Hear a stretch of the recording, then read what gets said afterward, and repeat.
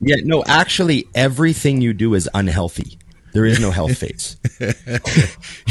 You're in the decade of your life where you're going to hardcore bodybuild and compete. You're not in a health phase at any point. You can be minimizing damage and stress. You could be trying to take care of yourself as good as possible, but don't call it a health phase. Come on, you're not at a yoga retreat. Come on. Okay, everybody, it's just bodybuilding. We're doing this on Boxing Day, but you're probably watching it a week later, right? Or Saturday at least. This is the last episode on Think Big of the year. Last episode of 2022. So this is our year-end closeout, Scott. It is. Year-end review. Okay. Of course, there's myself, Big Ron Partlow, Dusty Hanshaw, Scott McNally, our producer. Remember, like, share, subscribe, comment, and... ring the bell. Thanks for doing the end. Thank you. Yeah, I took it away. It was causing problems. I was Well, giving you took it Dusty away too much last time. responsibility. Then Scott had me on the left at the end of the last episode, and everybody caught So that. It was confusing. driving me batshit the whole time. I kept I was trying to figure out confused. where I was. Oh, Didn't know what was happening. anyways, sorry. I'm glad you remember. fixed it, though. I am mutant.com. I am mutant.com, and I am mutant.com. Dusty20, Big Ron 20. Yes, there we go. You can use any of those. 20% And remember, off. 20% off for you. and 20% off. And remember, you go on the Patreon, the Think Big Patreon, and lock in for your $5 a month or whatever you want to contribute to the Patreon, and all helps. help out the entire Think Big network. Just keep chugging along. You know, you got to feed the machine, right, Scott? Plus, I try to post some stuff up there too. Like I'll post up question threads for all the shows, a little bit of behind the scenes stuff, like that little clip that we had at the beginning here. We could put that in there. Yep. As long as you guys don't say anything incriminating, it's all fair game. You know.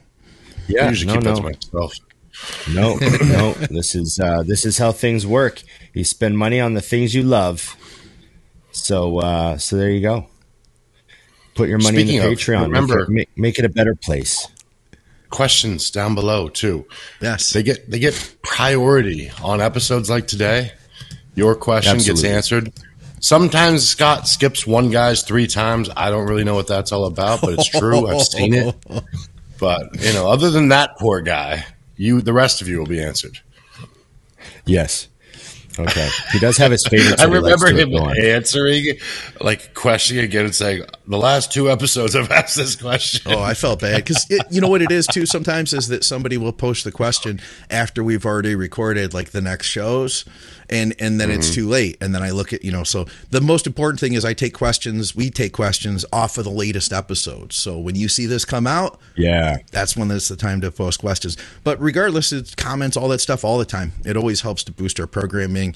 And we cracked 20,000 subscribers, and we're real close to hitting 21,000.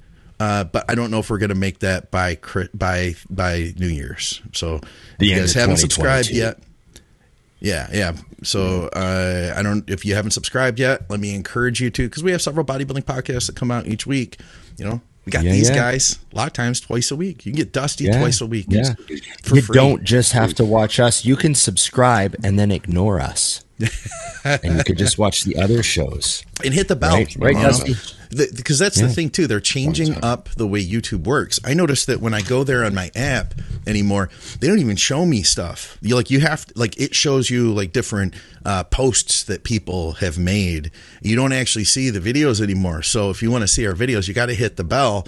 That way you'll just get a reminder every time that we have a show. It's not going to send you an email or anything like that. Just get a reminder in your, on the app. So it helps. Ding, ding. It'll help Yeah. you to see our stuff. Plus, That's the Dusty part. The Dusty part. It's important. It's very important. Absolutely important. I don't do that for nothing.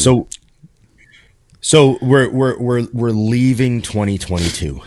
We're leaving it behind. Yes, we are. How do you see the end of the year, Dusty? What's your take on the end of 2022? Did you have anything interesting happen to you this year? Anything at all? I didn't die or anything this year. I moved. I got a new house. That was interesting. Yeah, that was. I got my relationship back with Mutant here. So that was that good. this year? Yeah. Wow. That was this year. I know it kind of all seems like I never really left, but there was a minute there. It's just, when did you die and again? we were doing. I died was that? last year in May until June. It's so long. Like it doesn't. I mean, when people bring it That's up now, I'm crazy. like, that old was, news. That was I'm back to over a life. year and a half ago. Yeah. Yeah. Oh wow. Way done. I'm back to bitter asshole. It's great. What's the biggest thing that's changed since then for you, Dusty? I know it's hard to sum up. What's the biggest thing? No, actually, it's easy. Yeah? And Ron and I, which we have to finish this conversation we had, but the biggest thing that's changed is I used to my primary drive for success in anything. Yeah. Was Dogs. They get really Dogs mad when barking. people come home. Yes. But no, it used to be just more, essentially. More was the primary drive for anything, and whatever that meant, whether it was more weight, more money, more whatever. Now I actually do it in reverse. Drive comes off of gratitude for what's already there. And work ethic comes off of trying to keep it there. And that's usually where things grow from now. So it's really weird. I mean, literally, without effort, every morning I notice just basic things I'm grateful for that are so simple that everyone listening to this probably has. Holy shit, it's cold outside. It is not cold inside. That's a good thing. I mean, literally, like dumb shit like that where you wouldn't even notice before, or like, especially in the South now, I go outside and like sometimes you know this, Ron. You walk outside and it's like the air is a little clear, like crisper. You're like, oh damn, I notice that stuff now. And I like tell people, I'm like, did you notice? And they're like, are we having a conversation about this? Really? Mm-hmm. But yeah, that's it. I mean, it's a ton of gratitude for basic stuff, and coincidentally, the growth and the more has exponentially increased when that became the focus. That's cool. Dusty and I were having a conversation at the expo when he mentioned a conversation that we hadn't finished. And I was just saying that I was talking to a friend of mine who's extremely successful. He's probably about 10, 15 years older than me. He's got a ton of money. He's like loaded, travels a lot. And I said, what do you think your main bottom line lessons are for being so successful? Because he's like self-made, came from a regular blue collar family, that sort of thing. Yeah. And he said, well, approaching everything with gratitude is the number one thing. And right off the hop, a lot of people dismiss that word because it's kind of a Instagram buzzword. Sure. They've maybe seen too many Gary Vee videos, and he's always preaching about gratitude. And then maybe they're like, Gary Vee, I like Gary Vee, but there's some people that are like, he just talks about the same thing all the time. But it really is important. And the reason he explained why, and this is why it's a good point. He said, when you approach everything with gratitude, it prevents you from slacking off and letting up, because it takes a lot of consistent work to maintain things that are going well. So a lot of people have that problem. They'll hit a certain level of success. We've all seen the story. The musician writes a great record, and then the money hits, and then the drugs and booze and fucking around come, and he starts being a diva and doesn't have gratitude for his situation anymore, and then the next record sucks shit, and then he's gone. Yeah. Right. Yeah. And that's like an easy metaphor that everyone could kind of like, oh yeah, but that's what happens. They lose the gratitude for the situation, so the work ethic suffers. And so he said the most important thing to go with the gratitude, the factor you also have to have, is focus. I like that. And he said the people that can't focus, they're the ones that you have to have gratitude, but you also have to have focus. And he's like, the gratitude will only get you so far, but the focus is what will, keep you going. And we see that all the time. People getting distracted by stuff, our friends and stuff, they'll tell us about a problem they have. And I'll be like, this problem isn't actually your problem. you're not focusing on what you're actually aiming at doing right now. This is like some other thing that you don't even have to really pay attention to. But for some reason, it's got you distracted and you think it's a problem that you have to solve. You don't even have to bother with this. This is someone else's thing. You know, you just move on with your stuff. Just handle your shit. And he said that's a huge part of it, is that he's been able to just focus on his business, focus on his family, not be distracted by other people's drama and nonsense and trying to solve other people's, you know, some people can't help but spend their whole life trying to save other people all the time. Sure. And they wind up losing a bunch of their opportunities, you know? Yeah. And he said that's just one of the things you got to be able to do is focus. Well, look at what we just had on the last episode too, though. Like when you were bodybuilding and you were focused on your goals, and I was bodybuilding and focused on my goals, we weren't worried about everyone else and their shit. But now, however many years later, Kuba comes on and says, oh yeah, I was watching that and that inspired me to do my shit. So you can affect other people's lives in a positive way while being focused on your shit. And I think that's where things also get confused. It's like, no, the best way to lead is example. Yeah. Let people see you execute and do. And then it becomes very like, I want to do what he's doing, not what he's talking about doing. Mm-hmm. Yeah. There's a big difference. It's like I had someone come up to me in the gym and say, hey, great woman advice on the show. Okay. And I had to stop and go, woman advice? When did we ever give any good woman advice? Like, I'm dying to know when we give 1 ounce of good woman advice. Give me more. And he said, someone asked how to get a woman. And you said, stop focusing on getting a woman. Focus on being better at your job, better at your hobbies, better at executing and completing your tasks, better at setting goals. And then the joke was make more money and they'll come to you. But essentially, that's what I meant was be a focused, driven person, and people who respect focus and drive will want to be around you and want to learn from you and want to listen to you and want to help you and want to be involved with you. And that includes people that want to date you. Yeah. You know? Right. And I think that people get distracted by, I think people let people into their circles that aren't adding to their circles often. And that's a distraction. Sure. And that's part of the focus thing. That's one of the elements that he mentioned was he's like, having focus also means being aware and having enough focus to know who are you spending your time and energy on, because it's either costing you or it's a net zero, right? Some friendships give as much as they get, so it's a net zero, which is fine. Or it adds, which is even like, you know, makes you want to add back. So it's a net zero again. You know, you want it to be, you know, everyone wants their friendships to be, you know, even, right? Yeah. But if you've got someone in your life that's just sort of sucking positive energy out of you, sucking time, sucking energy, could be money. You have to like be aware of that, because it can't go on forever. You know what I mean? You can't have a hole in your gas tank forever. Yeah. You know? So that's how he described it, having a hole in your gas tank. I'm glad we got to finish that conversation. I was really bothered that I didn't get phase 2. I'm like, I got phase 1 down. Yeah. Well, it sounds like phase 2 is under control too, but it's definitely actually, I love when the answer is simple and when sometimes you're executing things without realizing, which means if you focused on them, you would execute them even better. Yeah. You know what I mean? Right. You know, and we do get so good at certain things that we can do them on autopilot, which is great. And it enables us to multitask more.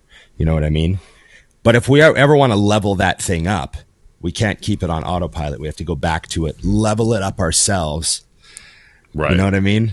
Very true. And then maybe if we, you know, we could put it back on autopilot once we get really good at that next level, I guess. Move on to focusing on something else. Once you've hired a manager for it. So I had a segment, which I give you guys a little warning on, but I wanted to start off with, so what it is things that need to be left in 2022.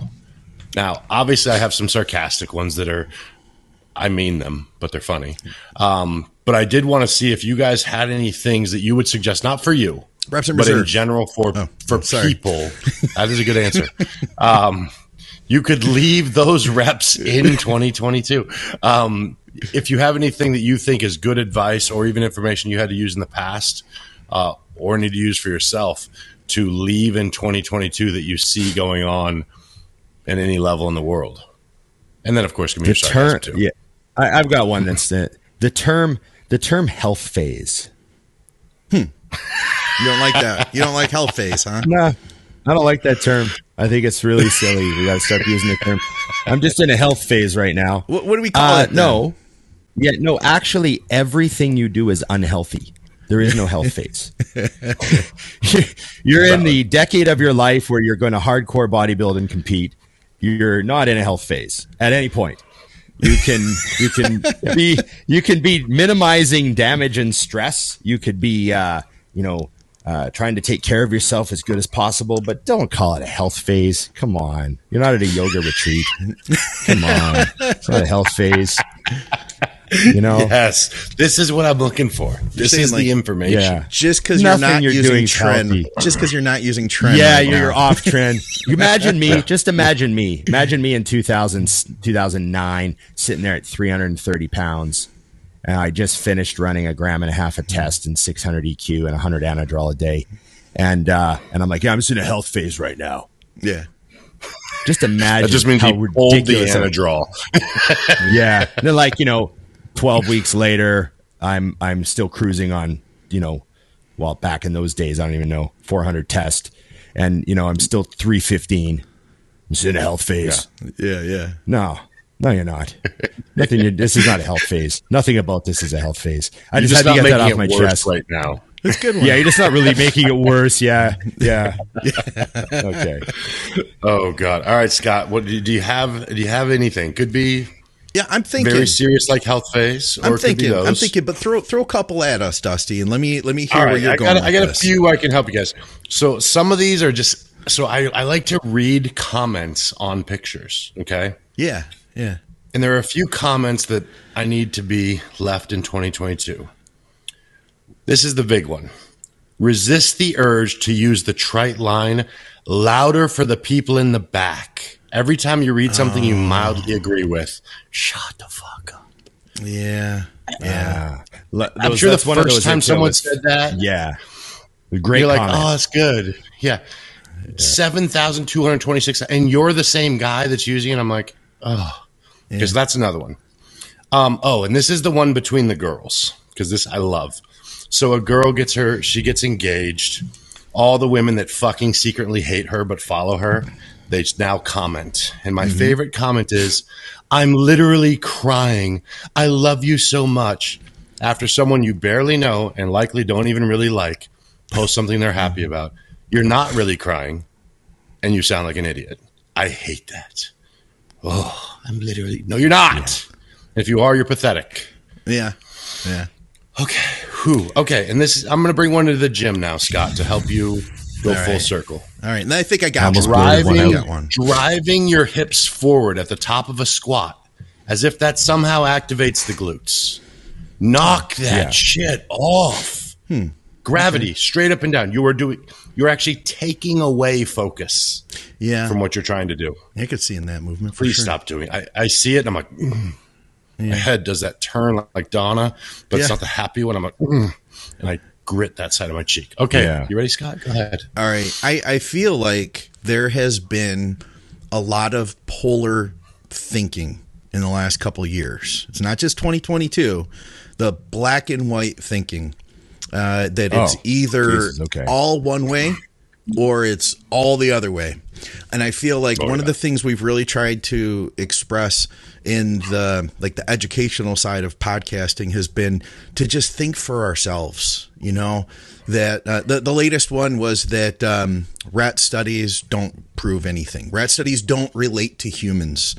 And, I feel like the medical community has used rat studies for ever, right? Like rat studies have always existed. Animal studies have always existed, and they're there for a reason. Does it completely relate to humans? No, but it gives us a lot of really good information. There's a lot of things I think that we're being told that everything is all good or everything is all bad. Estrogen used to be all bad and now it's all good. I guess I want to get back to like that middle ground. And I do hope that as a society and as a community in bodybuilding that we can get more to that middle ground, that the accurately rated area, as I like to call it. The whole time you were talking, I thought you were talking about getting out of a long prison sentence. No. Rat studies. Anyways, on to the next. Yes. Okay. You almost blurted one out. I love Ron. that one. So you have one. You almost blurted one out. I was going to blurt one out. I was going to say it was along the lines of what you said. You see, I wish women could be nicer to one another. Like really nicer or like fake nicer, the way they do it? Like actually nicer instead of just bullshit nicer. Yeah. Do you know what I mean? Guys just don't, I just don't think guys do that shit as much. Like, if you don't really like the person, don't comment at all. Don't write, oh my God, I'm so happy for you. Like, you don't really like them, just leave their post alone. Just move. Don't even follow her. Why do you follow her? Don't even follow her. Like, like, you know what I mean? Like, so there's a lot of that. And I think for some reason, and our female listeners can really help us out here. We'd love to hear your comments on what we think. But I think guys generally think women are mean to each other in like a lot of ways that guys aren't. We kind of look at each other sometimes and go, what the fuck's going on there? You know what I mean?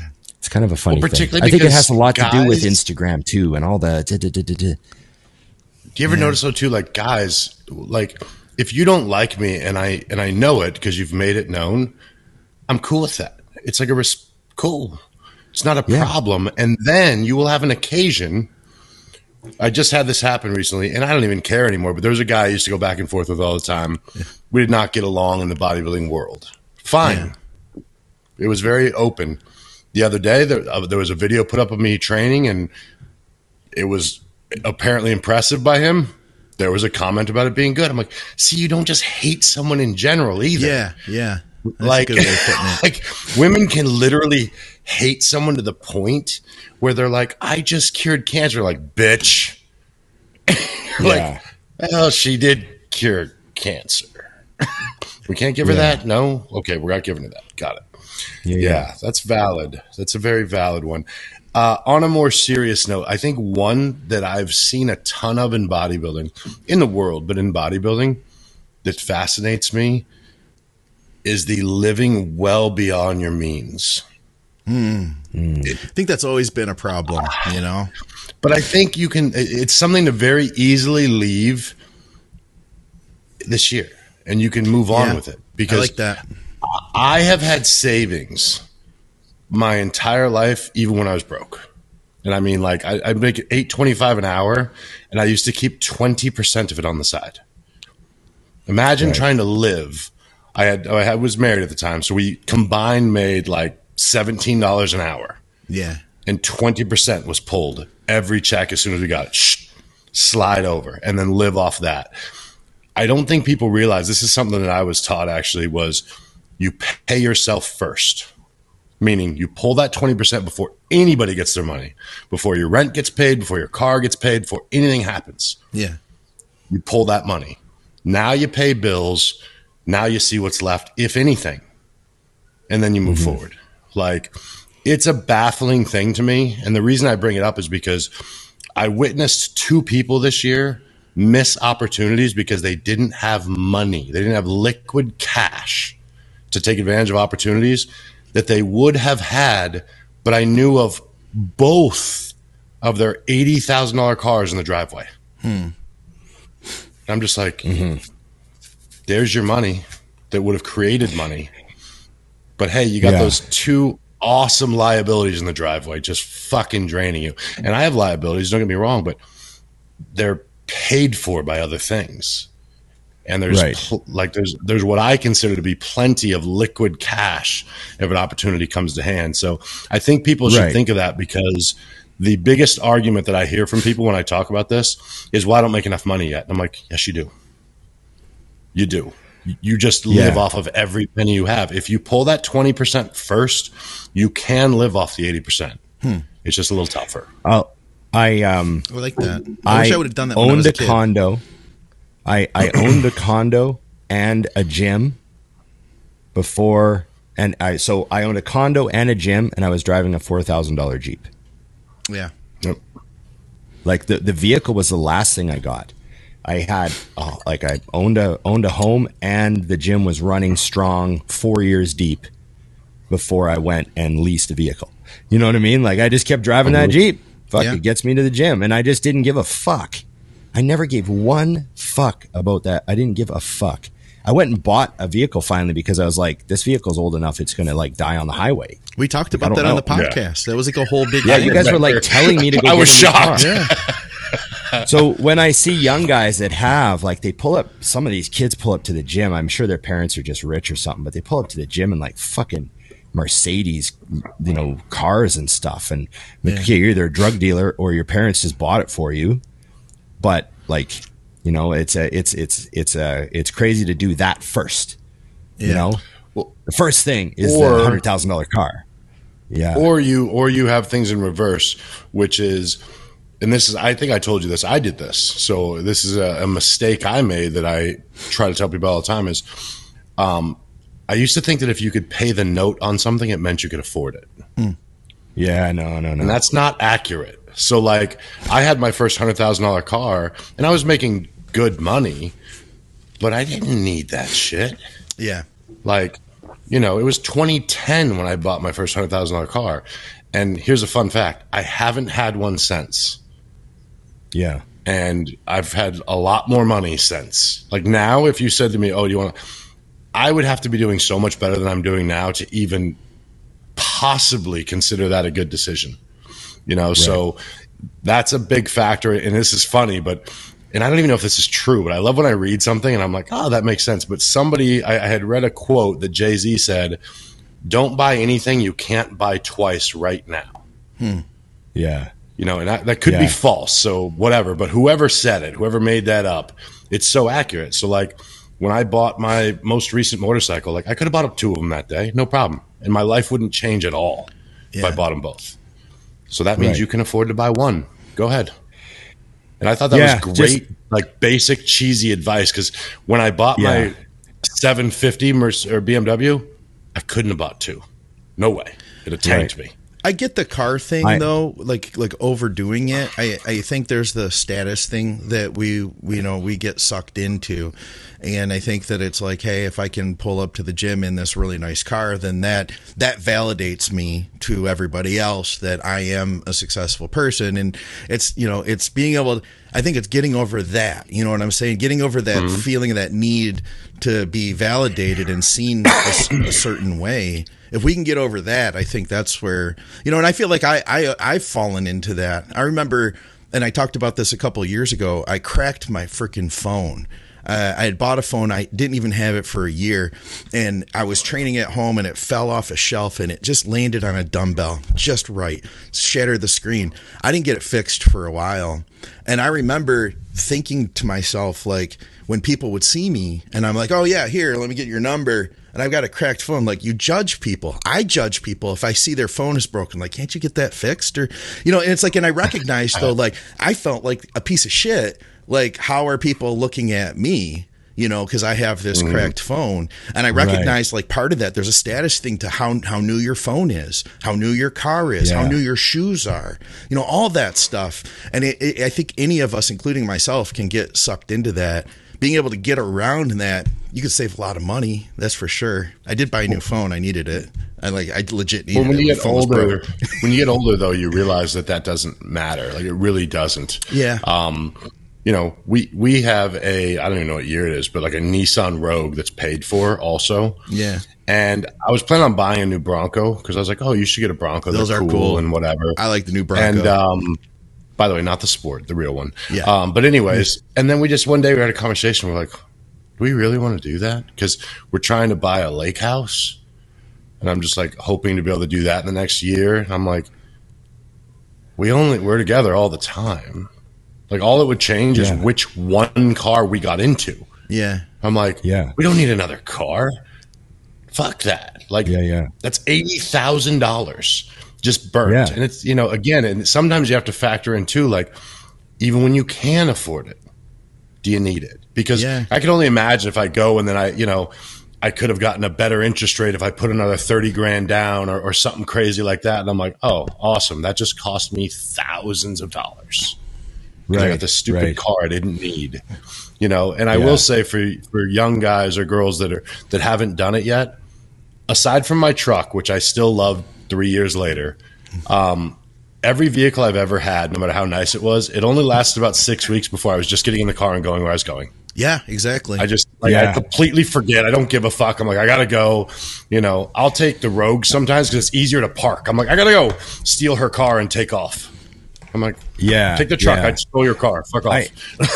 I the same thing when I bought, like, I drive a Ford Explorer, right? I bought a Ford Explorer, and I actually wanted another Jeep. I wanted another Grand Cherokee, and the Grand Cherokee's like 15, 20K more than the Explorer. Okay. And it's essentially the same vehicle, right? It's just a Jeep, and Jeep costs more. They just price point higher. But I test drove both of them, and I was like, oh God, that didn't feel like 20 grand. Huh. Like, I just felt like the same fucking truck.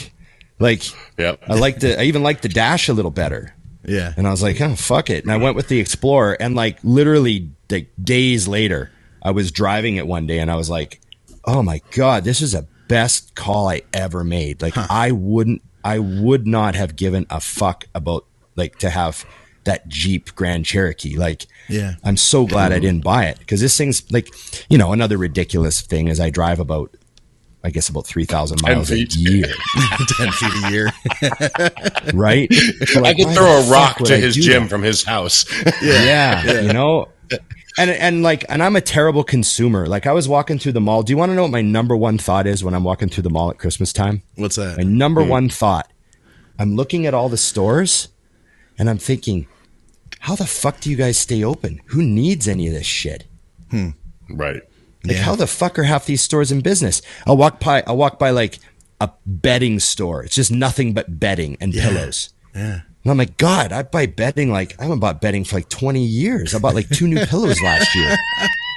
Like, how does this, like, I think Emily bought a new blanket and some new sheets, like, at fucking Winners. And like, I don't, how the fuck does a bed store just stay in business? Is there enough of that going on? Like, who needs a new bed every fucking week? Like, I'm just a terrible consumer. I don't buy stuff, and I like to use stuff I like to buy good stuff, and then I use it till it's worn out. And if it's good stuff, it lasts it lasts forever. So I just don't understand how half of these businesses are even in business. I walk past the store, I'm like, who needs any of this shit? Sure. Like, how many new dinner sets do you need to buy every year? Like, God, I've had the same square plates since like 1999. They're still in the cupboard. Square, by the way. Emily loves them. She's like, oh, I love these big plates you brought into the relationship. 3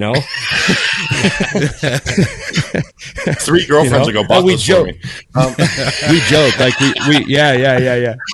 And we joke about, like, we should buy all new plates. Like, just get all new plates that match and shit. And she's like, we don't really have people over. What for? Yeah. Oh, that's amazing.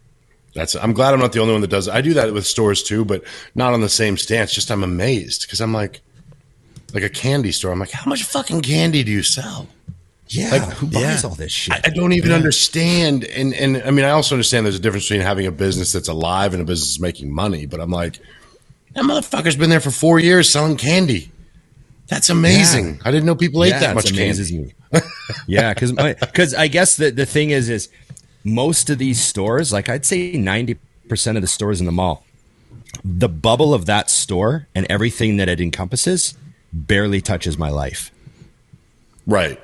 Do you know what I mean? Like, there'll be a store that sells, like, just nothing in that store is involved in my thought bubble at all. Doesn't even occur to me. Right. So that sort of stuff just, and I guess that comes back to, focus. No, not distracted by every new shiny thing. Like, some people can't walk past a store at all. Some people go in every store. Oh, I see what this store has. See what this store has. I'm like, I don't even care.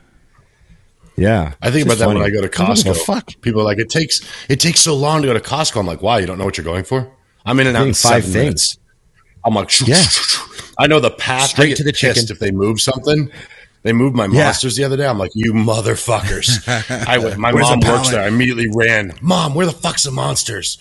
Someone took me there. I was like, whew, that was stressful. It was 9 minutes that day. I need a golf cart ride to the monsters. Yes. Right now. Yeah. But that's also how you go broke, by the way. Wandering around and seeing cool shit that you don't need. Oh, yeah. Yeah. Like, I also have might to need say, this one day. I also got to say a little consumer advice. I bought this, I built this silly pedal board for my guitars, right? Oh, so I've got all these effect pedals. Yeah, you got it all together. I now. built like this awesome pedal board. It's rock and roll fantasy land pedal board. And about half the pedals on it are brand new. Like Okay. I went to my favorite store, fucking tried out several pedals, picked the one I wanted, brand new pedal. And then I bought one off Marketplace.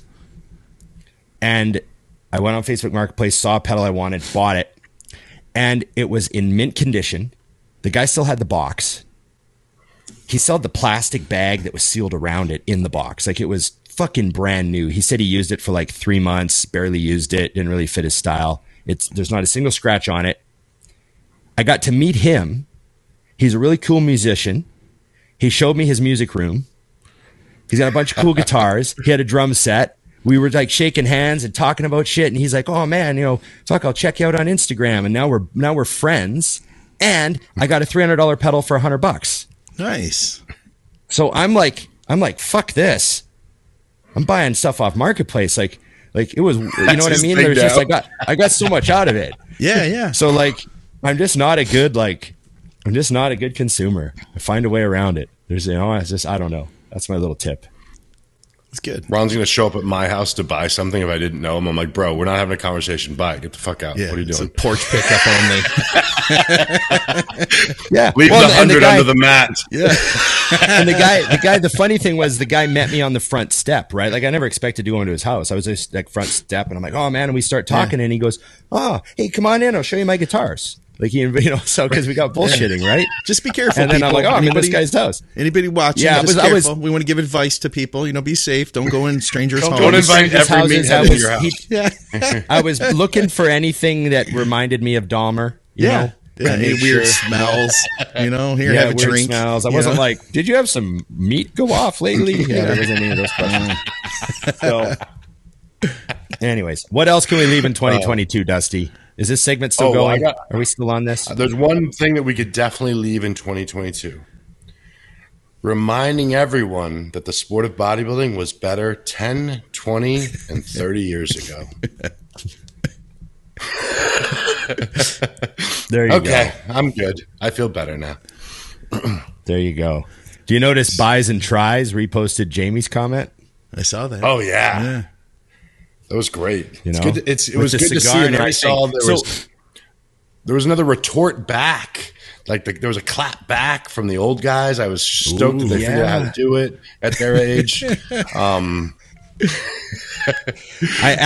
thought that nice. you would take a little extra pride in the photo they used too, because it was Jamie smoking a cigar. So I felt like Dusty would see that and go, I get a little credit. Well, they definitely they wanted him to have that effect, I mean, it is an effect. Yeah. And It Jamie is. Jamie has that already smoking a being cigar. like James Bond already thing going on, so Yeah, he It's a does have little a bit of a secret agent vibe. especially when they go somewhere fancy. Have you ever noticed that? Like when him and his wife go out and like the other Did you see day him they in went the, like, somewhere the like suit? yeah, he was in like a tux and I'm like, Damn. I don't look like that in a tux. This is bullshit. I was expecting him to have a Watha PPK tucked into his shoulder holster there. Oh, he might have. He might for have. sure. He For might have. sure. He might Well, have we been know back. he had a joint now that we've got to him, but whatever. Yeah. Did you Okay. guys do any Q&A or questions or anything? I got a bunch. Yeah, let's do some YouTube questions. Don't we have some YouTube questions? All right. Yeah, Yeah, I have a few shoot. here. I've got a few here. Let me see what we got. We got to make Start sure up from the people top. remember that Yes. YouTube questions are the priority. Okay. So, this is, when we do questions, make sure you leave them on YouTube.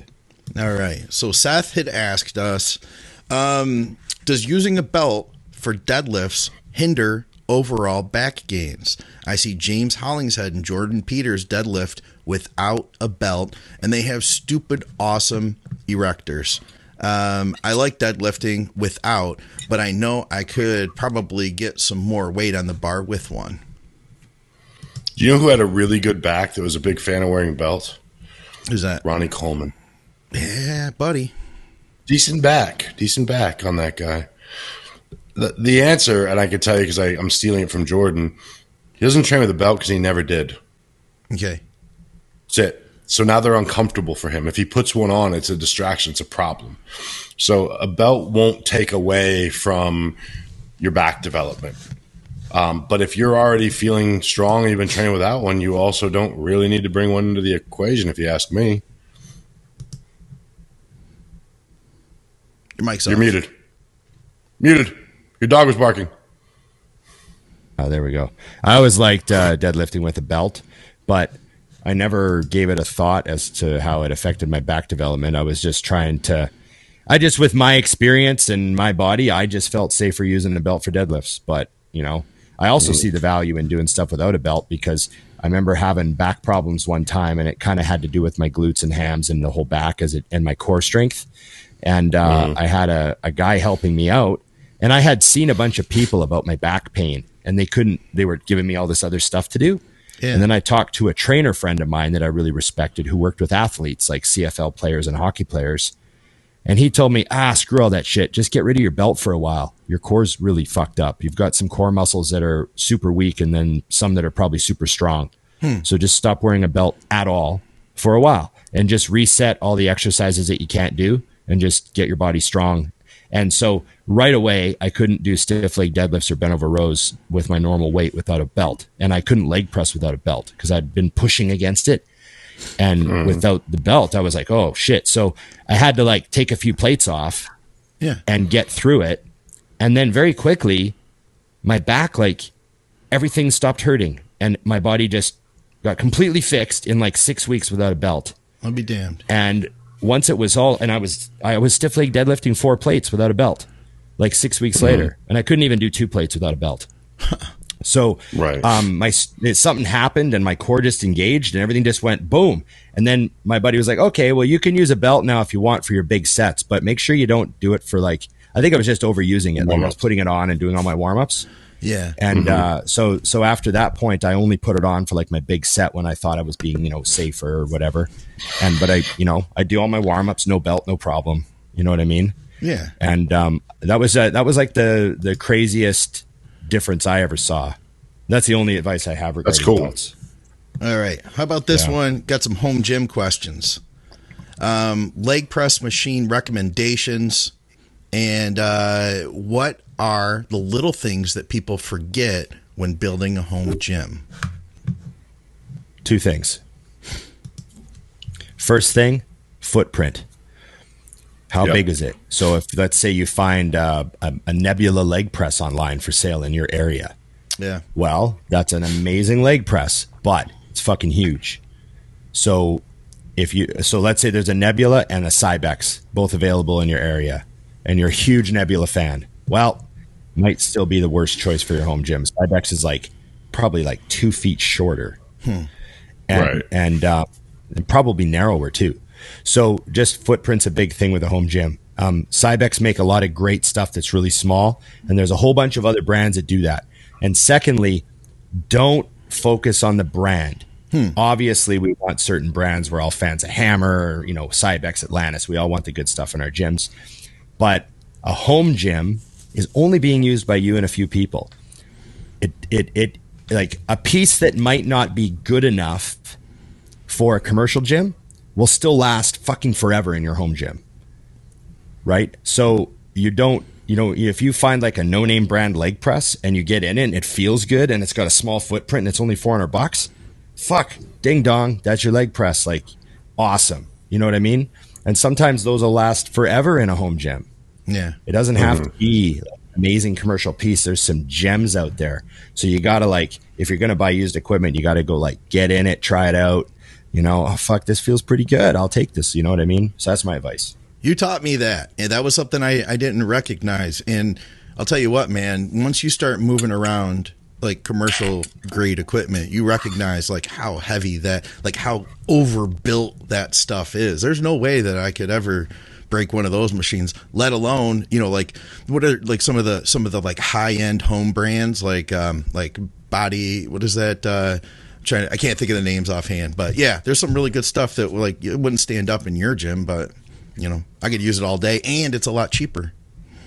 Yeah, especially because you're treating it well too. Yeah. Like, you know, part of the wear and tear on machines is the number of people using it over time, and then a certain factor of it is like the odd person is a fucking idiot. Yeah.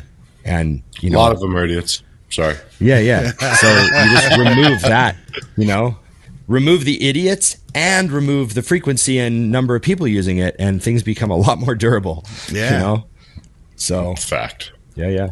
What do we think about the future of bodybuilding? 30 of the competitors that were out of the 30 competitors that were in the Olympia, 16 of them have never competed in the Open Olympia before. What are your thoughts?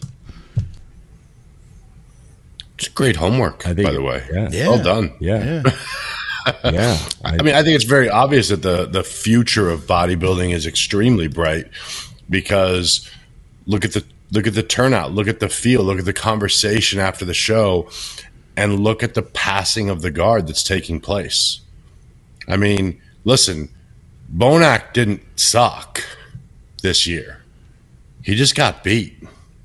Yeah. I mean, and that's the thing when you start looking, you know, and Brandon, he didn't suck. He was a little off for sure, but I'm not going to say if he was as good as he was when he won the Olympia, you know, a few years ago, that he would have won. So it's in great hands, and there are a lot of guys that we haven't even had time to talk about, which we would not anyways because we don't talk bodybuilding, that are going to continue to get better. Like there's guys I don't even know that were at the Olympia that next year I'm going to be like, how did I not know he was there last year? Like, he's nuts. Yeah. Yeah, I think bodybuilding's in a great place, you know, industry-wise, popularity-wise. The guys at the top, Samson coming up, Hadi and Derek coming up from the 212 to be the two top guys in the Open. You know, that says a lot about the 212 division. And it says a lot about focusing on quality, because the 212 division is all about quality, because they top out their body weights and they have to, you know, bring like ultra conditioning. And so that bleeding, not that it wasn't that was, you know, that's the game of the Open anyways, but the strong reminder that that's the game comes from Derek and Hadi being top two this year. It really, I think it was really good that they were the top two, because all those other guys behind them, every single one of them, it's like, fuck, I just got beat by two guys from the 212. Yeah. Like, maybe there's something I can learn from what these guys are doing coming into shows. Obviously, they're too big for the 212 now, but you know what I'm talking about, the calloused mind of, you know, pushing down. Well, the years that they spent at a lighter weight trying to make weight, right? Like Derek under 212 continued to get drastically better when staying under 212. Whereas, and this is a weak example, but I can say for myself, my goal was to get as big as possible, as fast as possible.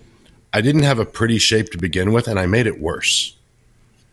These guys, I think, by refining and getting better and better inch by inch, and then saying, okay, now that I have this physique that cannot stay under 212, let me shoot it up, you know, to 230, 240, whatever you weighed on stage. It looked the same polished, presented thing, just bigger. Yeah, it's also a big reminder. Anyone who's in a weight class should take a big lesson from that. You know, I was always a super, so I'd never had to make weight once in my life. But for all those guys that have been light heavies for a few years, and maybe they're thinking, oh, I should go to heavyweight. You know, I've been 195, dialed in a few times. I should go to heavyweight. It's like, really? You think you should?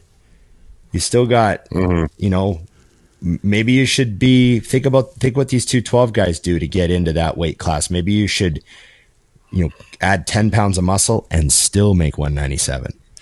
Like, there's, you know what I mean? And that quality, I just really love that look. And I'm glad that look is what took the top 2 spots at the O. That 212 competitor that simply cannot get down anymore. Yeah. I love that. I just really like that mentality and that the way the physique looks at the end of the day. The 212 guys are amazing. I think a lot of people liked the way that panned out. I think a lot of people were happy with those decisions. Yeah. I forgot that after the Olympia last year, the first thing I said was that I hoped Derek never did 212 again. You did. On the show. We both talked about that. Yeah. I was like, because even though he won, it wasn't dominating like it was this year. Like it was dominating when he walked out. You said he hit that front double. You're like gasp in the audience. It's funny how he looked better at 234. He looked better at 234 than he ever looked in 212. Yeah. Yep. Like it wasn't like there was any trade-off. It was like his physique was desperately needing to be bigger. Like that's the state he was in, which really says a lot about his patience too. You know what I mean? To continue to do that. So the only thing, I would say, so I said positive and all that, those aspects. But, I do think bodybuilding is in a little bit of trouble when it comes to all the reckless stuff that guys have been doing for the last decade. Well, more than that, but it's really been reckless in the last decade with, we had guys like Boston and all that stuff that was going on the internet and all the influence that a lot of those guys had. And when you tell people to take 4 grams, 5 grams of shit a week and a gram of tren and all this stuff, you tell guys to do that, you're not going to see the problems right away.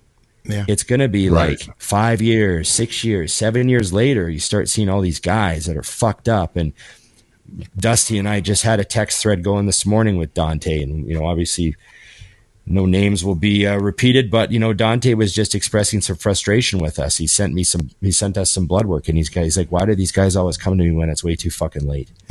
He's like, look at this fucking shit. And he showed us some blood work, and it was like, Jesus fuck. Yeah. And then scary. in the message, the guy was talking like, oh yeah, I just got to correct these and get these numbers. Dante's like, these numbers are fucking. This isn't like a correctable thing. This is like you have to immediately change your lifestyle in like every way. Like you have to reduce food, drop body weight, stop training. Like you actually have to stop training because your kidneys can't take the stress of like filtering all the waste products from training. You know what I mean? Like your kidneys are so bad you have to stop training. Like, and it's I do think we can get through it because I don't think this is. We've seen some really nasty stuff happen in bodybuilding and we've all gotten through it, but I do think we can get through this phase, and I do think this will be looked back at as like sort of the dawn of like the internet bodybuilding era and what it did, and there's so much good that it comes out of the internet with information and people telling their real life stories and their real experience and all the stuff that like, I know that we're all trying our best to contribute in a positive way, and I think we can get through it. The industry will get through it, but it is in a little bit of like trouble right now with, just we had a lot of bullshit going on for a while and it's really coming to the surface. So, that's my. Well, I think what had happened, if you remember, is when a lot of these people were speaking loudly about the fact that you can take grams and grams and you'll be fine. Look at me. It was satisfying for a lot of people that were listening to it because they wanted to hear that so that they could say that's why the pros are better than me. Absolutely. Yeah. And that's why when Dante Trudell and other people would come forward and say, you do not have to do that, people would say, bullshit, you're a liar, because that's a lot easier to swallow than my genetics aren't good enough or I don't work consistently enough or whatever else it is. And I hate to use this word, but thankfully, a lot of people are going to dodge the bullet because other people didn't and can say, oh, shit. Because at the end of the day, my argument is simple, and I could say this for even myself. If I was going to die because of the things I did for my level of bodybuilding, it wouldn't be worth it. So keep that in mind when you're chasing your stuff. It's like I've done really well. My whole life is paid for by bodybuilding. And I could still say without question, if I had to die for it the next year, it's a bad move.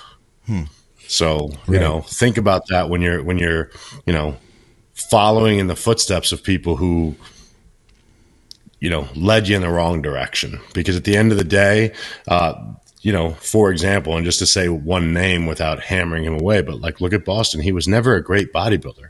Just took a ton of drugs. Right. You know, so the drugs, if anything, he did prove our point. The drugs won't do it for you. I had a guy I know, and he's like a good bodybuilder, you know, and pretty experienced. Like he's done nationals and everything. And he messaged me. He sent me a picture of Bumstead, and he's like, "What is, you know, what is he doing to get this look? Like how much tren and how much GH is he doing to get this look?" And I just laughed, and I'm like, "Actually, you probably picked the worst example of drug use you could have possibly selected from the entire weekend." You know, like probably like that you couldn't be farther off the mark. Like, I mean, I'm not speaking for him, and I'm not going to fuck, but those two items might not even be in the fucking recipe. Like you're literally looking at like the most talented guy in the industry, who's probably the healthiest.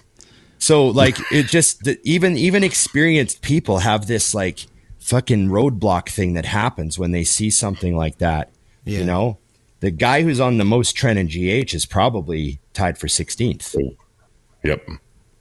I didn't see it for a long time. I couldn't see it until I was working with people who were much better than me, and I could see what they were responding to. And I could see they didn't need nearly as much drugs as I did, and they were much more successful than I ever was using, you know, far less. I mean, just it really is something that I had to see with my own eyes. And so I do get it when I see the comments where people are saying, and I try my best to really explain it to them. I don't have like an ulterior motive. It's not like if you take less drugs, the IFBB gives me money, or you know what I mean? It's not like There's no reward at all. Yeah. In fact, they're less likely to hire you as a coach and probably stop listening to you. Right, exactly. But to me, it's like you know, at some point I just have to be like, yeah, okay, you know, it is what you have to figure it out on your own. But you know, we still try. It's been a big thing with Blood, Sweat, and Gear. When we have somebody on that's like a really successful bodybuilder, we've had guys that come on and tell us, hey, yeah, I use a lot of gear, and some guys are middle of the road and some guys are low, and it's just that's the way it is in the real world. But to see those guys that are so successful and can win shows, I've had guys win pro cards without tren, you know, very mild stuff, under a gram total. It's like a lot of people, they just won't believe that, you know. But you know, I don't know. I still my favorite example is all the Lee Priest stories that have been just repeatedly confirmed by every person he ever lived with. I believe him. Where he would he would like load up an Amphideca, put it on the table, and it would sit on the table for like a week. Yeah. And then Paul Dillette would be like, "Are you going to take your shot? Like you're like 10 weeks out." And they'd be like, "Oh yeah, I should probably take my shot." Like just literally randomly taking the odd amp for like 12 weeks into a show and showing up looking like Lee Priest. Like just he had this. He's been so funny about it. The thing is too is that it was my friend VJ that pointed this out to me, that he's always been consistent with those stories. It hasn't changed. Yeah, you know what I mean. No. If somebody's gonna tell stories over and over again, it can change over time, and you know if they're making stuff up, but it's always been the same consistent thing. You know whether you believe them or not. Yeah, no, and just that's one of my markers is when other people that, you know, people that lived with Lee in different time periods, all the same stories, right? Yeah, yeah. So it's like, you know, that's just like him. Hey, there. Yeah. Oh yeah, I should probably take some Winstrol. Hey, I'm 6 weeks out from the O. I got one more here. You know? We can determine. I don't know who wants to answer this question. We'll figure it out. I'd be interested to hear who the game changers are in each genre of music, in your opinions, throughout the years. Is that a Dusty question? Obviously, I mean, I'm the expert when it comes to music. I want to hear. I want to. Well, this is a huge question, but it could be just made small. We could keep this simple. Who were the? Kurt Cobain is a game changer. Yep. Because he created an entire genre, so that's obvious. He helped bring it. He helped bring it. Yeah, let me and Scott do this, and then Ron, you fix where we fucked up. Okay.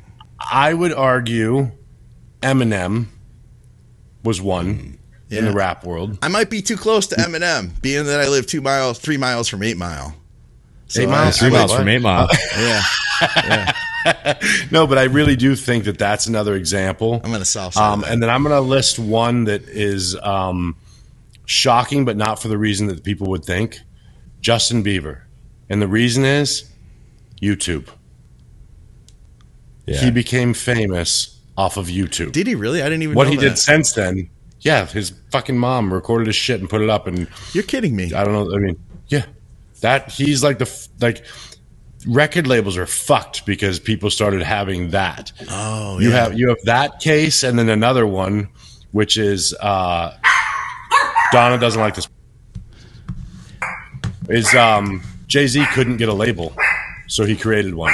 Oh yeah. So Ron, do your thing. Well, she looks at me like kiss my ass. Okay. Sorry. Yeah, that's hard. There's a lot of game changers. I don't know. I mean, geez, for me, there's just too many for me. I would just start droning on and on. But do it. Eminem's a great one. Eminem was a great one because he brought an entire new wave of people into hip hop. You know what I mean? I mean, we all relate to certain artists, right? We all relate, like relating to people, you know, the kid that feels like he's, you know, downtrodden and angry. He relates to, maybe he hears a heavy metal band and that's his band. Holy fuck, these guys. And Eminem, I mean, before Eminem, let's just be honest, the only white rappers we really had were the Beastie Boys. Yeah. And they were a little different. They were actually a punk band. Yeah. They were like a punk band, a skater punk band that kind of turned into a rap group, and they were also very Jewish too. Yeah, so they were that New York, Brooklyn, right? So they sort of were in the Jewish culture, the hip hop culture, and they were white. So they and they weren't quite rap the way rap was. Like they weren't rapping about the same things. Yeah. They were kind of goofy goofy metaphor guys. It was just a different style of rap. But when Eminem came along, that was when, like, I mean, the movie showcases it. That was when, like, all the white kids that loved rap were like, fuck, that could be me.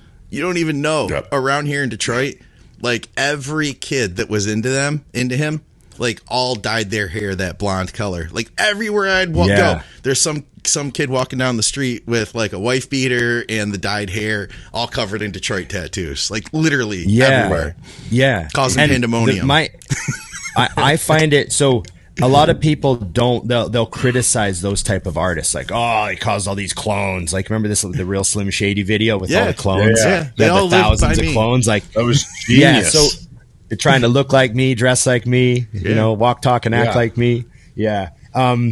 So when that happens, when a phenomenon like that happens, a lot of people will really criticize because they don't want a bandwagon, right? Yeah. But I think that's fantastic because that's telling an entire generation of people, all those bandwagoners, all those kids that are leeching on, it's actually telling them this could be you.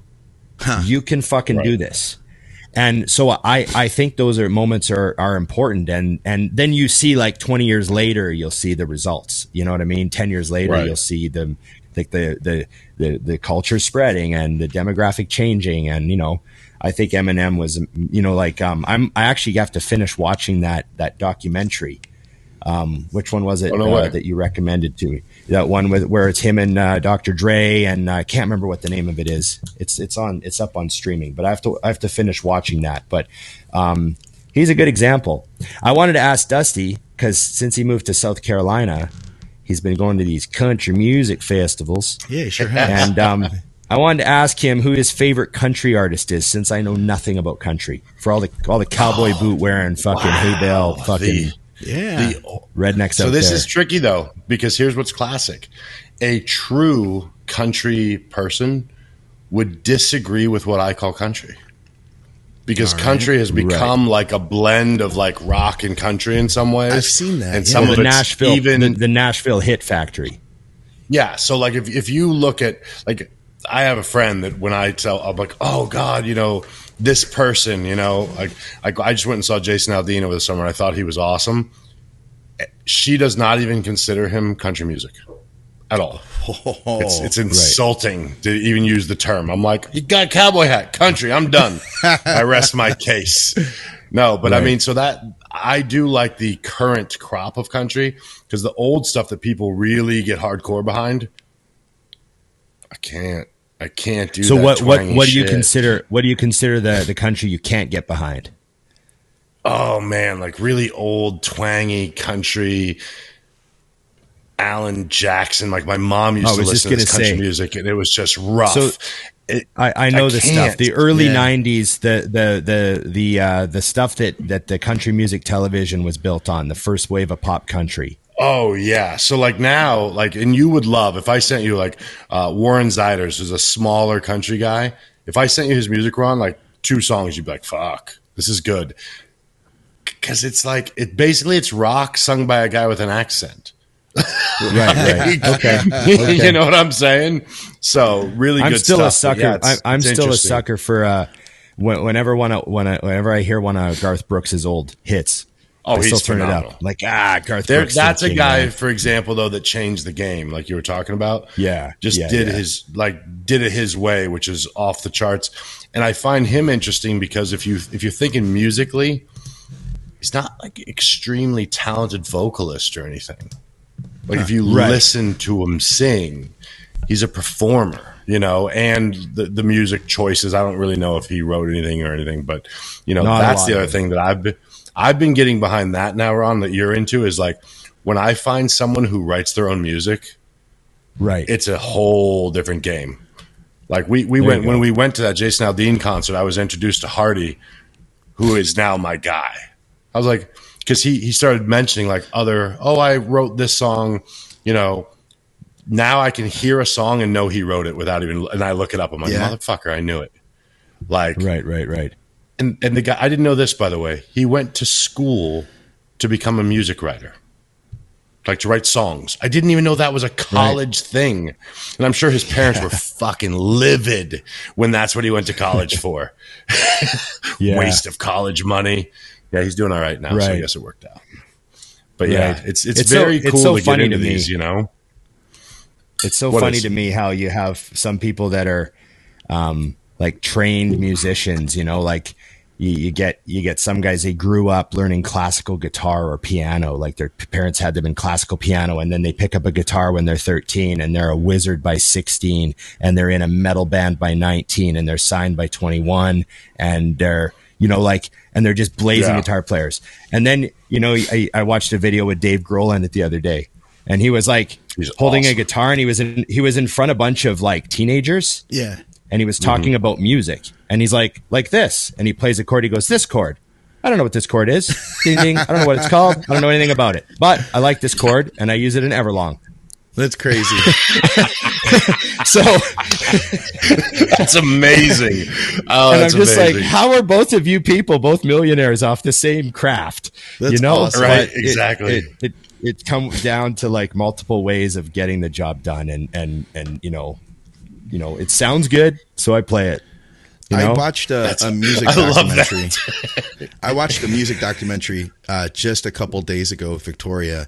It was on Netflix, I think, and it was about Woodstock '99 and how big of a complete catastrophe it was. When the 90s died. It was a 3-day or a 3-part episode thing, and each episode was 1 day, and they just went right through it. And it was fantastic the way they went through, and they're talking about like the band. So they wanted to like make sure that things didn't get too crazy, but the old people who put it together didn't have any idea about the bands that were popular at the time that they brought. So they're like, we have like 200. Yeah, we have 250,000 people here. We got to try to keep them calm. And then the biggest headliners were Limp Bizkit, Korn, I think it was Limp Bizkit and Rage Against the Korn. Machine. Yeah, and Rage Against the Machine. And they're like, you know, we'll just, and they had all these bands, and I guess it was really Limp Bizkit that really like lit people up. He got them so riled and so excited, and then they did this thing where they wanted to hand out candles, and they hand out candles to everybody to do like a vigil against gun violence and stuff. And they're like, so we took away all the things that they could possibly burn, you know, any kind of flammable items before they came in, and now we're going to give them candles. And once the fire started, they're like, we got to do something, and they had the Red Hot Chili Peppers on at the very end. And they're like, we got to have them do something to help, you know. And Anthony Kiedis was like, there's nothing I can do. There's nothing I can say to these people that's going to calm them down. And they're like, well, just get out there and play something. And they went out there and they did a tribute to Jimi Hendrix. Let me stand by your fire. And it's just like the whole place burnt the fuck down. It was they started tearing the barricades apart and lighting fire to all the plywood that was out there. Yeah, they were like, dude, they like blew up all the trucks. There's propane tanks in the storage vehicles and stuff. All the semis, literally, I think shit was exploding. Cars are overturned. They literally destroyed that place. And then they were doing like they did like a PR conference like 3 hours before the end, and they're like, it's not over yet, but you know, we're pretty content with how this went. We've gotten through it. Everything was really great. The mayor invited them back. it was crazy. God. It was good. That was before things. I think were Metallica was on that bill it. too. Wasn't Metallica there as well? I think, I don't know. They didn't mention Metallica I at can't all. remember. Okay, and that might have been the 94 one. But I don't know. But that might have been. Yeah. I remember watching Woodstock 99. I can't remember how I watched it. They might have been broadcasting it like highlights on one of the music channels every day. Yeah. But I was like watching, I had the TV on all weekend, and there was a bunch of Woodstock 99 stuff coming through. Yeah. And I remember seeing like the riots when Limp Bizkit was playing. And there was all the drama about the toilets and the fucking porta potties. Yeah, and the sewage water got mixed with the drinking water, and they had this girl who was saying, yeah, so I woke up and my throat was the sorest it's ever been in my life, and I had sores all over my face, and it turned out I had trench mouth because she was drinking the contaminated water. Yeah, and it was in the mud, and they were sliding. Yeah, it was just disgusting. Yeah, it all got mixed into the mud, and people were crawling in the mud. And didn't they have the porta potties on top of a hill? I don't even know. And then I think that might have been 94, and then when shit went sideways and they overflowed, it all ran down the hill. Yeah, shit literally went sideways. Dirt that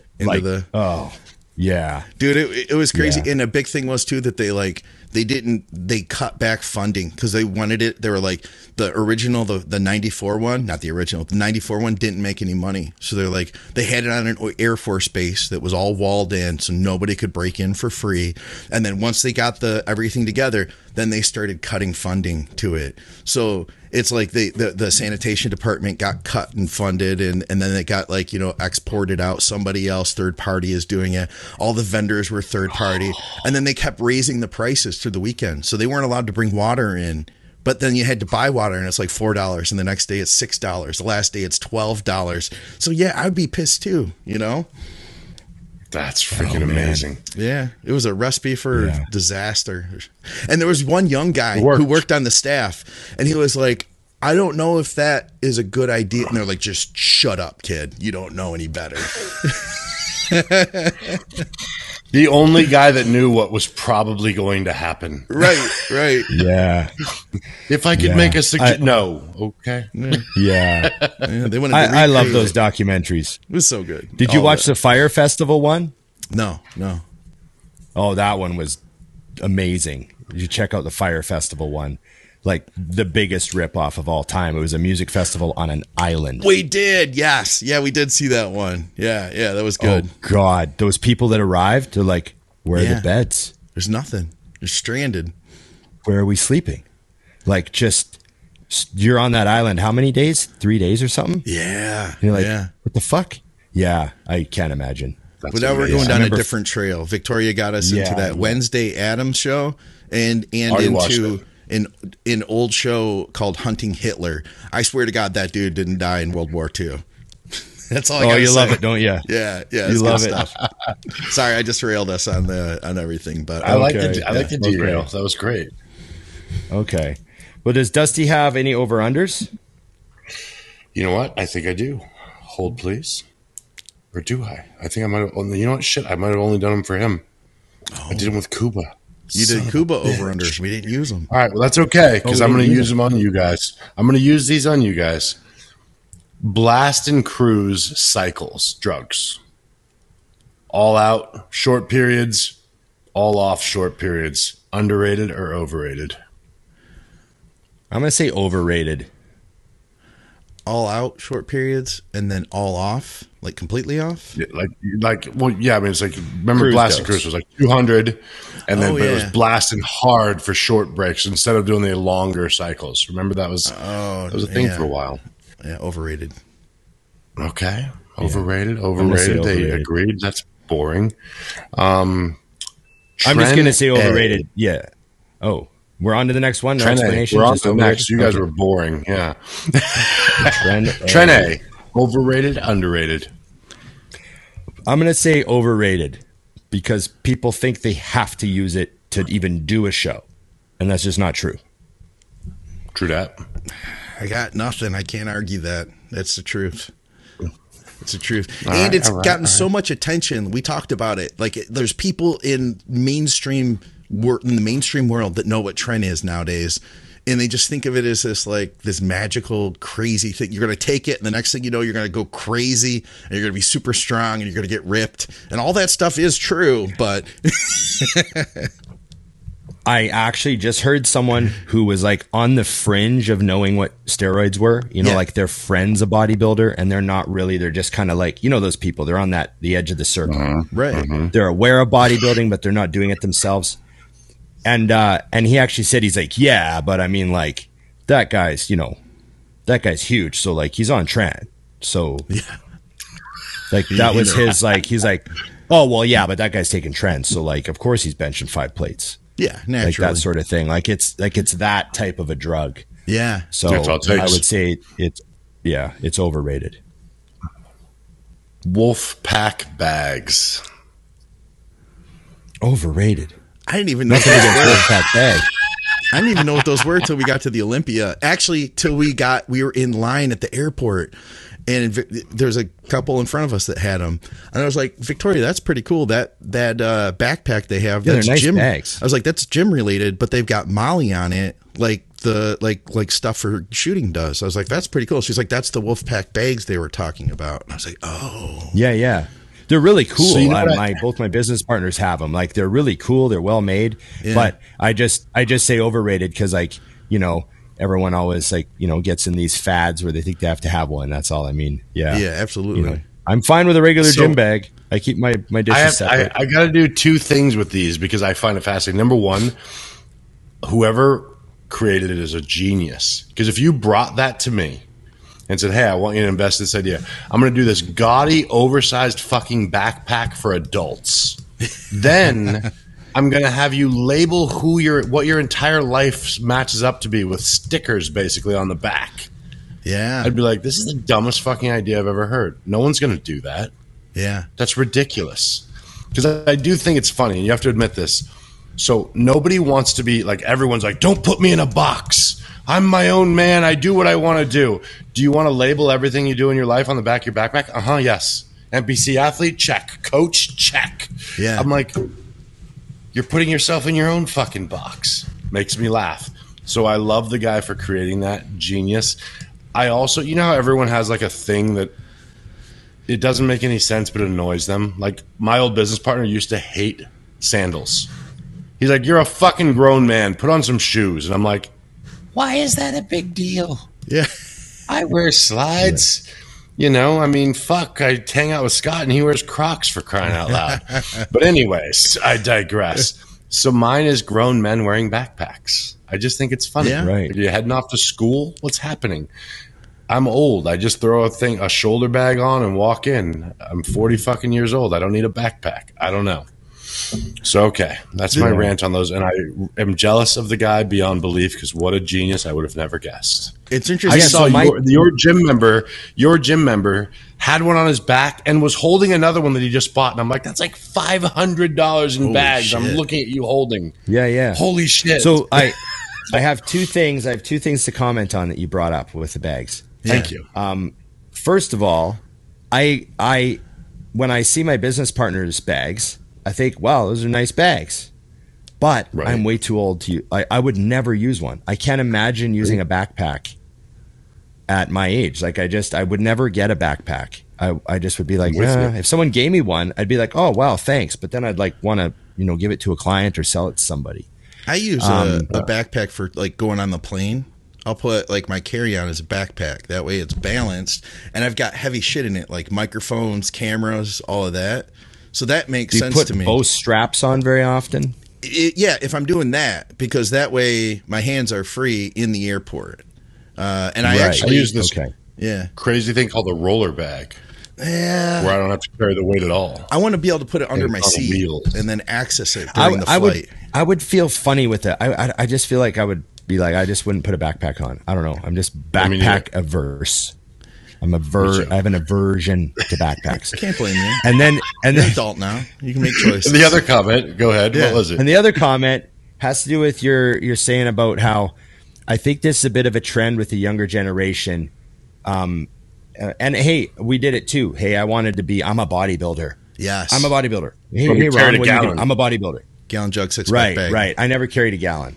That's so okay. But I understand the younger generation really wants to have an identity. Like my identity is coach, NPC bodybuilder, lover of squats, whatever the list goes. And I think that mentality where you have to like be properly categorized. I want to be properly categorized. That's part of the sort of this like what's in your Instagram bio, right? Right. What do you call yourself? Like you must categorize yourself. And like even in mine, I look at it and I'm just like, I don't really know what to put on this, and I don't really like what I've written on mine, but I can't really think of anything else to write, so I'm just going to leave it. Yeah. So that's sort of how I am. But I see people, it's very important that their identity be broadcast. And I sort of tie this in a little bit. I don't want to go too far or stretch this, but this has to go with the problems that they're seeing with the younger university with where they want like my category must be represented. Yeah. Right. This goes into like the social and political stuff too. My category. Where's the funding for my category? My special interest group. How come we're not getting special comment? How come we're not getting anything? Like, and I sort of see this as a bit of a trend. Everyone needs to be like assigned a label. And as I've gotten older, I've tried to get away from labels. I try to I called myself a bodybuilder for so long, and I'm trying to not call myself a bodybuilder anymore. I'm a lot of things. And I think that that's something I've like really tried as I've seen the world differently over the last decade. The getting away from labels, and I see this sort of eagerness to be labeled as sort of a young thing. People want to have that identity. They want to be able to... the group, belong to a group, all that sort of stuff. And it makes sense, and I did it. We all did it. But I just sort of think that's why I feel a little like that's sort of not my age category, that product. That's why I think you nailed it, is the age category. Because, for example, now, if someone were to say to me, like if they saw me, they'd say, oh, you're a bodybuilder. I would hope that wouldn't be the end of the conversation, because I'm like, ooh, I wasn't great at that, but I'm pretty fucking good at some other shit. I do smoke cigars. For real, if you think about it, it is an interesting thing, because I find it funny that simultaneously, while it's so popular to make sure you select your category, people still want to say that they don't want to be told what to do or what they are. They don't want to be limited within that thing. So it's interesting because people don't even realize they're doing it, Because I'm with you, Ron. Like you're a lot of other things. Like you're a business owner. You still are a bodybuilder, just not competitive anymore. You're all these other things. So it's just interesting because, it'd be funny if I were to put everything on a backpack that I consider myself. A lot of things would get me arrested. And definitely some funny looks. But it's like, connoisseur of great asses. I mean, do they have one of those stickers? Yeah. It's just I notice them all the time. I'm like, yes. You got a little Velcro peach with a heart. I love a good ass. That's not one. Okay.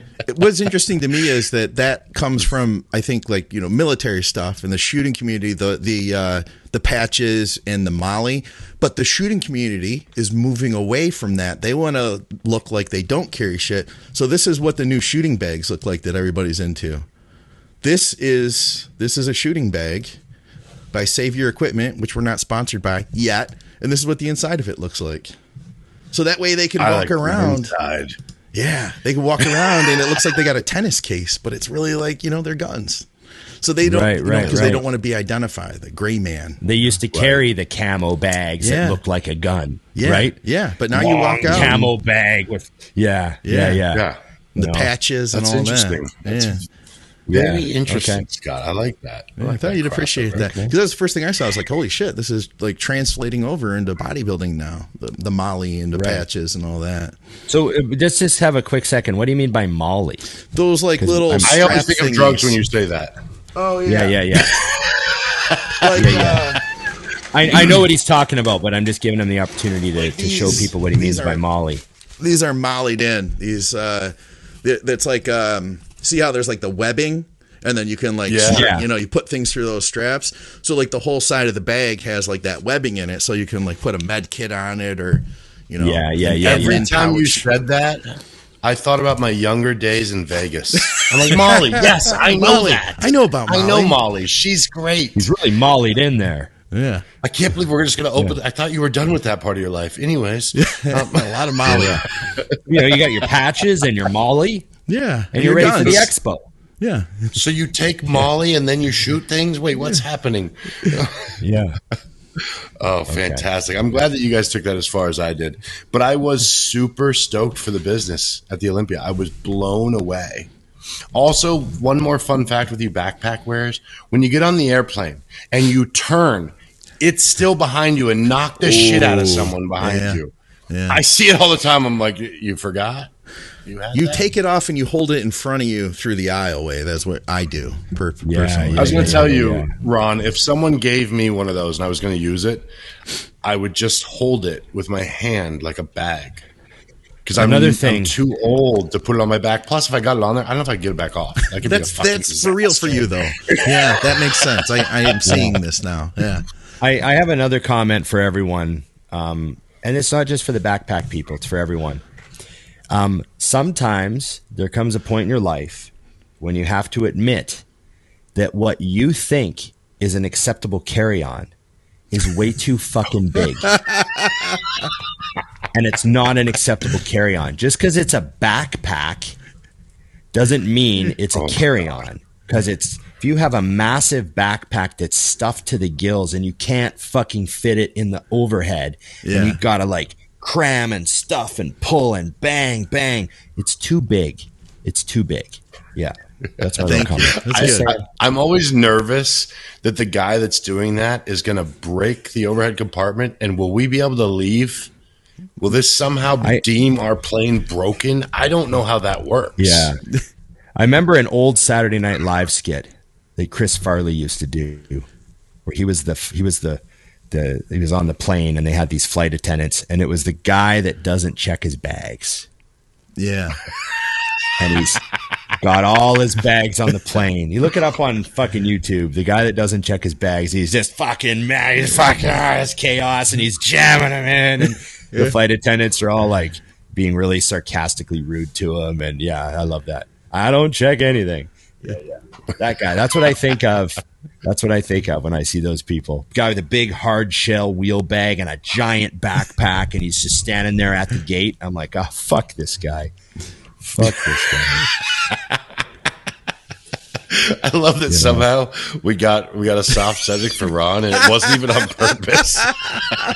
This is good. He's so angry right now. Yeah. This guy. Yeah. Fuck this guy. Oh, that's good shit. That's good shit. Okay. So do we ate up enough of everybody's time, or do we have one more, Dusty? We're going to save it? No, we cannot. If I were to give one, we would just fall backwards. We're ending on a great note. Okay. Guy. I'm happy with that. Fuck that guy. I do have some stuff to do. It is Monday after Christmas, and business don't stop. Yeah. People are back on their diets. I gave a few people that had just kind of started prep like 3-4 weeks ago. They're really early, so they all had a Christmas dinner, and back at it today. So I've got check-ins to do. I'm sure you guys are exactly the same, in the same boat. Absolutely. And I've got some guitar to play. Nice. I haven't touched my guitar for 3 days. I've been so busy. Fingers are just itching to go. I haven't ridden my bike for like 3.5 weeks because it's been pouring rain and dumping snow and absolutely unrideable conditions outside. So I'm actually looking through Facebook Marketplace trying to find an indoor spot to ride. There's some people that rent their garages out for storage. And I found a guy that has a 3-car garage in Maple Ridge. It's about 20 minutes from my house. He's got an unattached 3-car garage that he's renting for storage. He wants $600 a month. So I've got a couple of my buddies. We're talking about, hey, we do $200-$300 each. We get a couple of keys made. Yeah, we can make it through. We can make it through to April. We'll do January, February, March. Can we do some dangerous tricks on your property? Right. Can we risk injury on your property? We'll sign a waiver. Yeah. We won't even store anything in there. We'll sweep the floor. We'll leave it cleaner than you could have possibly imagined. That concrete floor will be buffed and polished. I'll get a friend of mine in there day one to fucking polish it up. He'll come in. There'll be like metal kickboard all the way around the outside of the garage. You know what I mean? And then like nice polished concrete surface. Big. What'd you guys do to my garage? Yeah, it'll be fucking upgraded. So so we're looking at an indoor spot because this Vancouver shit is getting serious. It's fucking snow, rain. It doesn't know what to do here. It's Canadian winter. Nah, it's Seattle winter. Nah, it's Canadian winter. Fuck you, Seattle winter again. So it's just, just craziness. That's a mess. So, and you guys don't have any preparation for snow. I heard, like you guys, the trains, all that stuff, it all shuts down. No infrastructure whatsoever. They probably have one plow at the Vancouver airport. Yeah, you know. For the planes only. You know. It's crazy. You know what happens in other Canadian cities? Like I remember living in Edmonton. There could be it could be minus 30 Celsius, like death cold. Real cold. With a blizzard, and you're like, oh yeah, my flight's going. Yeah. And you go to the airport, you get on the plane, and they fucking spray it with de-icer, and the plows clear the runway, and you take off. Yeah. This is nothing stops. And then Vancouver, it's like, oh, an inch of snow. Airport shut down. The entire city, all flights canceled, is shut down. Yeah, you know? Crazy for real. Crazy. So, like the public transportation doesn't work with snow. I heard. No. Yeah, well, there's times. I mean, we just had some stuff like yesterday. We were open Christmas Day, open at the gym. Awesome. A lot of people came into train. We had a couple hundred people through there, and we had 40 drop-ins. Oh, wow. And wow, that's awesome. And the one guy told me. He goes, I go, what's your home gym? And he named it. He's like, oh, I train there. And I was like, oh, yeah, how's that been going? And he's like, it fucking sucks. They don't even use their Instagram. I show up to train, and there's a paper note on the door, closed because of snow. Huh. Oh, shit. I'm like, that blows. I made it. I'm standing here pulling on the door. Where's your staff? Yeah. Like, just the owner didn't want to drive on the road in the morning, I guess. So he just didn't go at all. Like, no one went. And it just didn't open. Put a paper sign on the door, like closed because of snow. Who put the sign up? That's who put the sign up? You know? You should have had a key and opened the goddamn door. Yeah, because his joke was whoever put the sign up made it, and I made it. Yeah. You know. So there's some of that nastiness goes on here. Some businesses just decide not to open. And then some do, and you got to check sometimes they don't update their website or their Google or use their Instagram. So you can go somewhere. Like I actually went somewhere at a shop and it was closed, and I was like, oh, and the roads were shit. But I was like, oh, I guess they're probably just not coming in today, you know. So you get a little bit of that. That's brutal. Ron, Instagram makes it easy. You put up a fucking post real quick. Yeah, Ron will stay open. I always check it. You made money. Yep. You made good money yesterday. 40 drop-ins. Mm-hmm. Yeah, that's a nice day, man. Yeah. You know, and a lot of them were ex-members that had moved away. Like they kind of moved farther away, so they couldn't really come all the time anymore. Yeah, but they're like, oh man, I had to come back and train. You know. Yeah. So, anyways, good time. I hope you guys all had a good Christmas. I hope everyone had a great Christmas and Boxing Day, and you all got your new TV on sale, and you all got your I went and bought some furniture. I got a couple things for the house that we needed. Nice. And, you know, that sort of shit. So I hope everybody had a good one. And New Year's 2023, I guess this is the last show of the year, guys. Any final words? Better What are your next plan New year. Year's Eve? Quick 5-second plans for New Year's Eve, Dustin. I'm watching Georgia beat Ohio State at my cigar bar at my table New Year's Eve. Boom. What are you doing New Year's Eve? Same shit. as always, exciting. Just going to bed at like 10:30. Attaboy, get There you go. wild. Sleeping through it, in other Yeah, words. You're sleeping through it. Yeah, another day. But I'm We grateful to have are- everybody with us. This has been a really cool Yes. year. I'm super grateful for everybody who's hanging out last 5 minutes here. It has been an awesome year, and it really is our audience that's made that happen. It really is, you know. So Donna agrees. Donna agrees. And yeah, it has been a great year. I'm amazed everyone's still listening. And for New Year's Eve, Emily has actually volunteered us to dog sit a couple of dash hounds. Oh, nice. Her hairdresser has these 2 adorable dash hounds, and they're going to be coming. We've already had the one stay with us for a few I think days. I saw that before. Really cute dog. Yeah, so we're going to have both of them with us for 9 days while he goes to Mexico. Wow. And so we're dog sitting. We're going to have 3 dogs here at the castle. And New Year's Eve, there's always a lot of fireworks in our neighborhood. So we don't want to leave the house. We don't want the dogs to be alone. Yeah. We'll be home with the dogs with a movie turned up pretty loud, you know, get through the fireworks with the dogs. Yes. And remember, everyone, if you're setting off fireworks, dogs fucking lose their minds. Just be a little considerate with the fireworks. You don't have to go for 30 fucking minutes. I hate that shit. As a dog owner, fireworks drive me crazy. I love your freedom, but, you know, don't drive my dog insane. Yeah, we're getting yelled at on that one for sure. I did that once. I put up a post and just like, you know, dogs hate them or whatever. People lost it on me. I'm like, I'm just saying, don't do an hour straight. That's all. Yeah. I'm Maybe gonna watch everybody your do it fireworks. once. I Let's all appreciate agree them. on the time. Yeah, let's all You know what's agree on a great, though? time. Say, you know, midnight to 12:20. Go nuts. But You then gotta shut start it down. You know what's wild, getting though? drunk at For real, 8. these Start two then. don't Stagger care. 'em. They don't care. I've never had a dog that they don't even fucking react. Betsy doesn't really mind Meanwhile, either. every time all this barking is because a dog walked by on the street just now. That's unacceptable. Yeah. But They you had to want to chase do them World off. War VI and fireworks? No problem. They had to chase them off. Oh wow, because our experience is our dog doesn't bark at hardly anything, but fireworks can be going off outside in the neighborhood here, and we aren't even hearing them. We're just seeing them pop off, and he's losing it because he can hear them. Yeah. So we can Right, see yeah, the yeah. firework, and we can't really hear it ourselves. Yeah. But he just can't. Oh man, he's fucking think someone's trying to break in and murder all of us. So yeah, okay, that's my little thing. Crazy. See ya. Okay, remember everybody, like, share, subscribe, comment, and Ring the bell. such a satisfactory release. Last one of the year. Last one of the year. Remember, IamMutant.com. Oh, wrong hat. There you go. Those 2 hats. There we go. I got IamMutant.com. Dusty20. Big Ron 20.